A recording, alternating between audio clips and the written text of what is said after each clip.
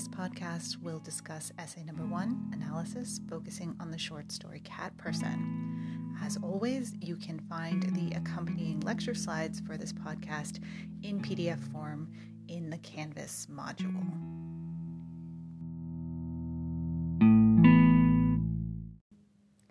So in order to talk about what we want this essay to be, it's also worth distinguishing what we don't want it to be. So in this case, I'm talking about the distinction between summary and analysis. And both are useful tools for different situations and in different contexts. So just to clarify, when we summarize a text, we capture its main points. We describe what it is, what it's saying, what it's about.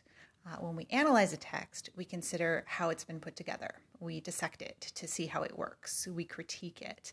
And the thing about analysis is that, of course, our own opinions become part of our analysis of a text, right? But they don't exist in a vacuum, right? They're based on the evidence that the text itself shows us. So analysis requires thinking about not just what a text is saying, but how it's saying it and why it's saying it. So summary is in the context of analyzing a story like Cat Person is a bit like a book report. It's the description of what happens, and we're not interested in that. All of us have read the story. We all know. Instead, what you want to focus on in this essay is analysis, thinking about how it works and why Kristen Roupenian, the story's author, put it together the way that she did. So your essay will be focused on analysis rather than summary. And this is, of course, a sort of long-winded way of saying, please, please, please do not just summarize the plot of the short story for me. I've read it. I know what happens. That's not what I'm asking you to do. So I want to give you guys an example of summary versus analysis. And this is hopefully helpful because it's an it's an example that you might find in the wild. So if you look at the lecture slides for this week, on slide number 5, you will see a summary. This comes from the Amazon description of the text V for Vendetta. So when you look at the slide, you can see set in a futuristic totalitarian England, a country without freedom or faith, a mysterious man in a white porcelain mask strikes back against the oppressive overlords on behalf of the voiceless. Armed with only knives in his wits, V, as he's called, aims to bring about change in this horrific new world. His only ally, a young woman named Evie Hammond, and she is in for much more than she ever bargained for. Okay, so that's fine as far as it goes. It tells me what happens in V for Vendetta, but it doesn't analyze what happens, right? If you think back to last week and you think about this discussion of not just what something is, but how it works and why it might work the way that it does, there's none of that here.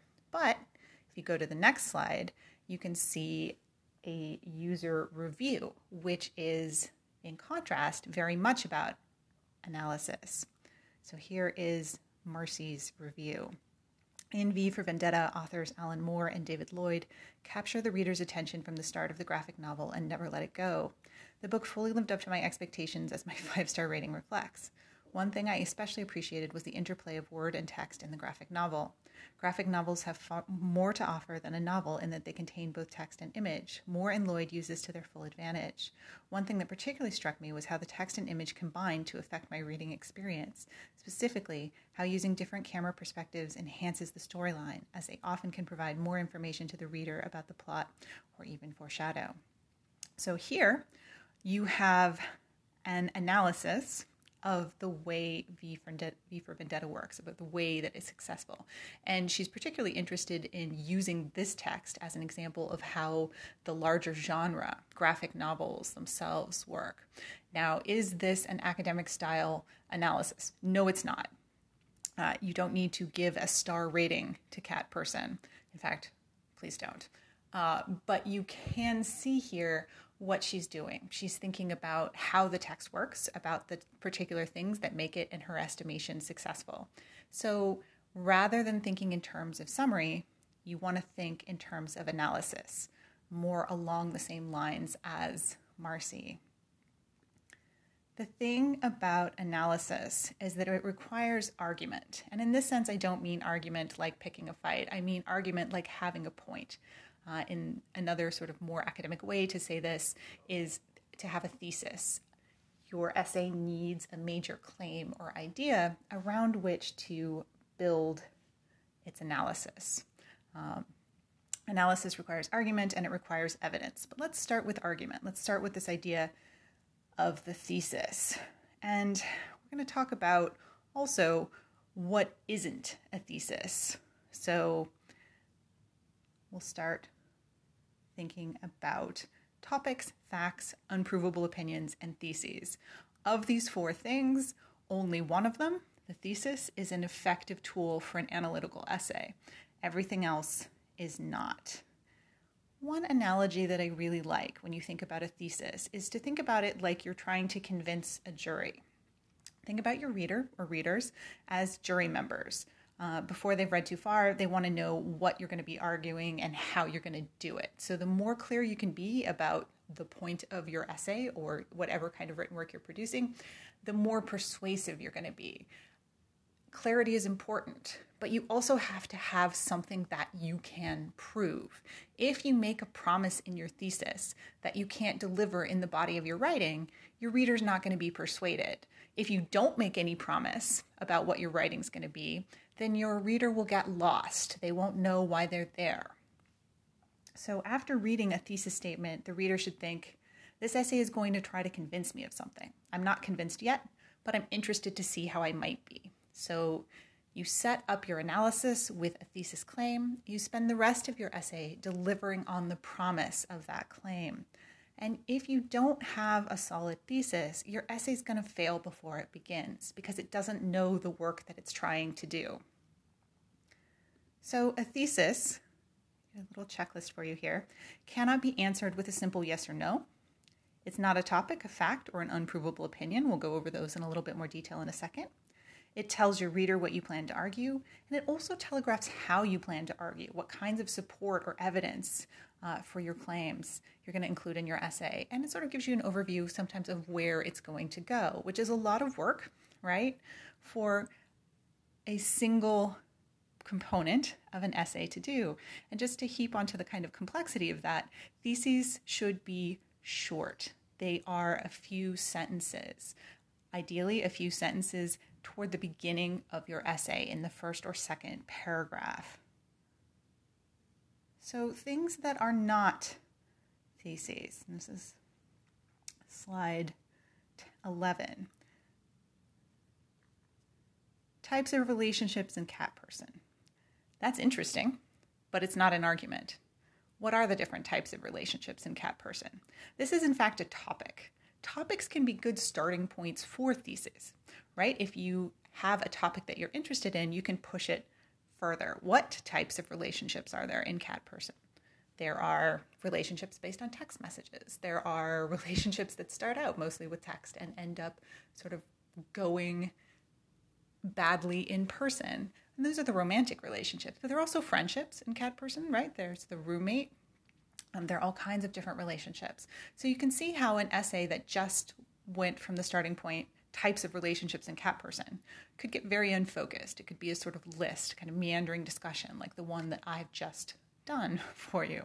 So what you want to do instead is work from this point, get from the topic of a type of relationship in cat person to focusing on what you want to say about that topic. So what kinds of relationships there are and how they work. But we aren't there yet, so this is just a topic.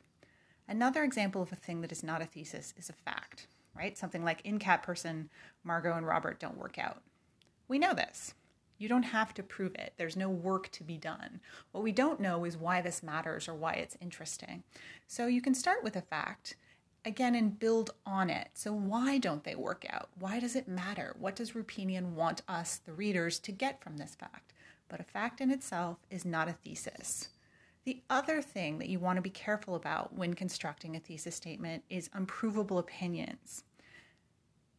Here's an example. In cat person, Rupinian shows the worst ever relationship between two people.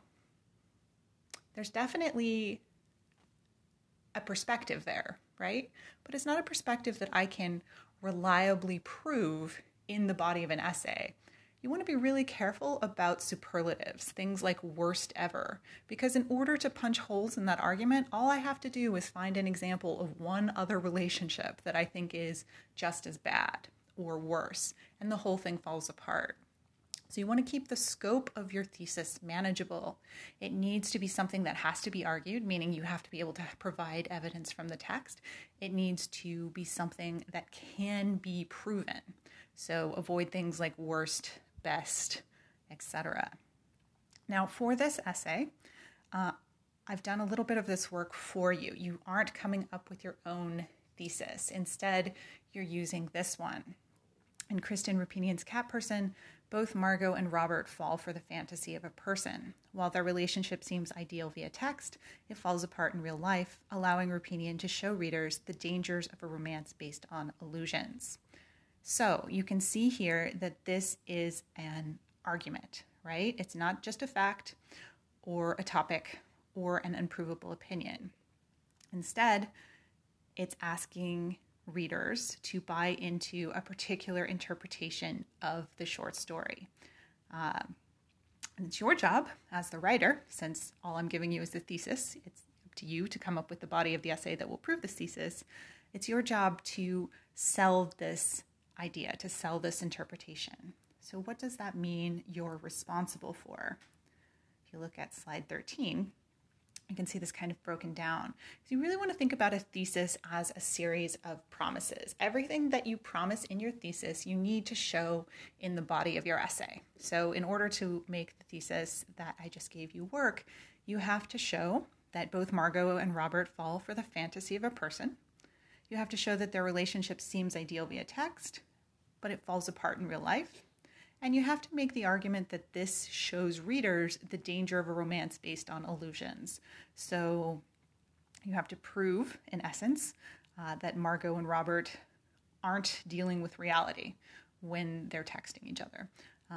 But when they do encounter real life scenarios, it doesn't go well, falls apart. And that ultimately the trajectory of this relationship means something larger, that it shows the dangers of a kind of virtual relationship.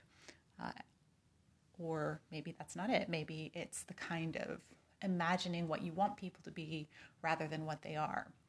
So even though I've given you the thesis, right, you can see here that there's room for interpretation. How you prove these claims is really up to you. The one thing that you will need is textual evidence. When I talk about proving something in an essay, I mean you need to find parts of the text, parts of Cat Person, that will reinforce the thesis. It's not credible just because we say so, right? It's not credible just because your professor's given you this thesis. You need to find evidence in the text itself to support that, to back up your claims. And the best way to do it in an essay like this is to use specific quotations. And specific quotations are helpful because they show that not only is there evidence in the story to prove what you're arguing, they allow you to think about both what the text is saying, the content, and also about the form, how the text says what it's saying. So quotations are your friends. Let's give you an example. So on slide 15, have pulled out one of the points. What seems ideal via text is different in a bad way in real life between Margot and Robbie. So I want to make this argument, right? So I want to go back through the story and think about what kind of evidence I can use from the story to make that claim, to make that point. And so let's say that I want to use the cats as an example. The cats are kind of interesting, right? Because Robert says via text that he has cats. They talk about the cats, but there's no evidence of the cats in real life. So I go back through the story and I find this quotation.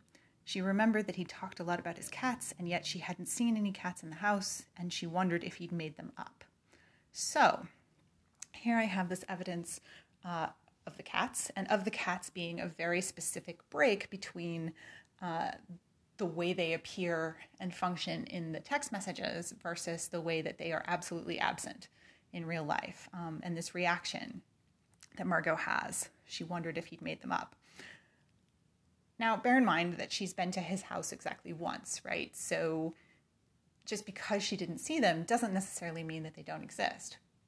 Maybe it does. Maybe it says something about her mindset and about how she doesn't quite trust him. But okay, so I have this point that I want to make. I have this possible evidence, and I found this quotation that I think I can use to make this argument. So if we go to slide 16, I'll show you an example of a paragraph in which I attempt to use this textual evidence to do just that. So here's my paragraph. The more time they spend together in person, the more Margot notices that the Robert she's been texting with is not the Robert she interacts with in real life.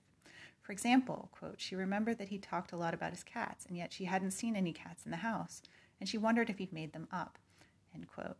Whether this is true or not is uncertain. Just because she didn't see them on a single visit doesn't necessarily mean they don't exist, but it's telling that her reaction is so suspicious. She doesn't trust real-life Robert at all. Since the title of the short story is Cat Person, this distrust feels even more important. When Margot loses faith in the existence of the cats, she's also losing faith in the existence of the guy she liked ever being real. Maybe there never was a cat person after all. Okay, so in this paragraph, I'm using my textual evidence, right? I'm using this quotation about the cats, but you can notice that I'm also arguing about what it means. And this is one of the most common pitfalls of using quotations. We often want them just to speak for themselves, right? We just want to provide the quote and say, look, there it is, analyze. But we can't do that.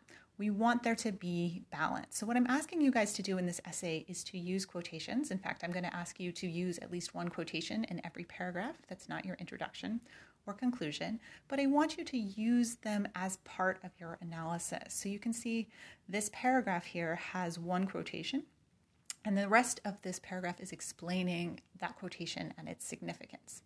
So here I have my textual evidence, and I'm describing what I think that textual evidence means, how it fits into my argument.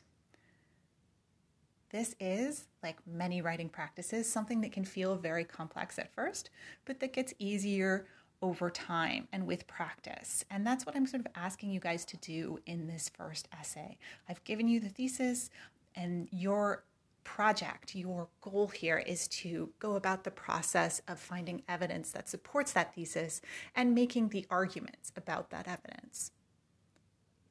So one closing thought for you here, just a little bit of essay etiquette. Please use quotation marks around quotations from the text.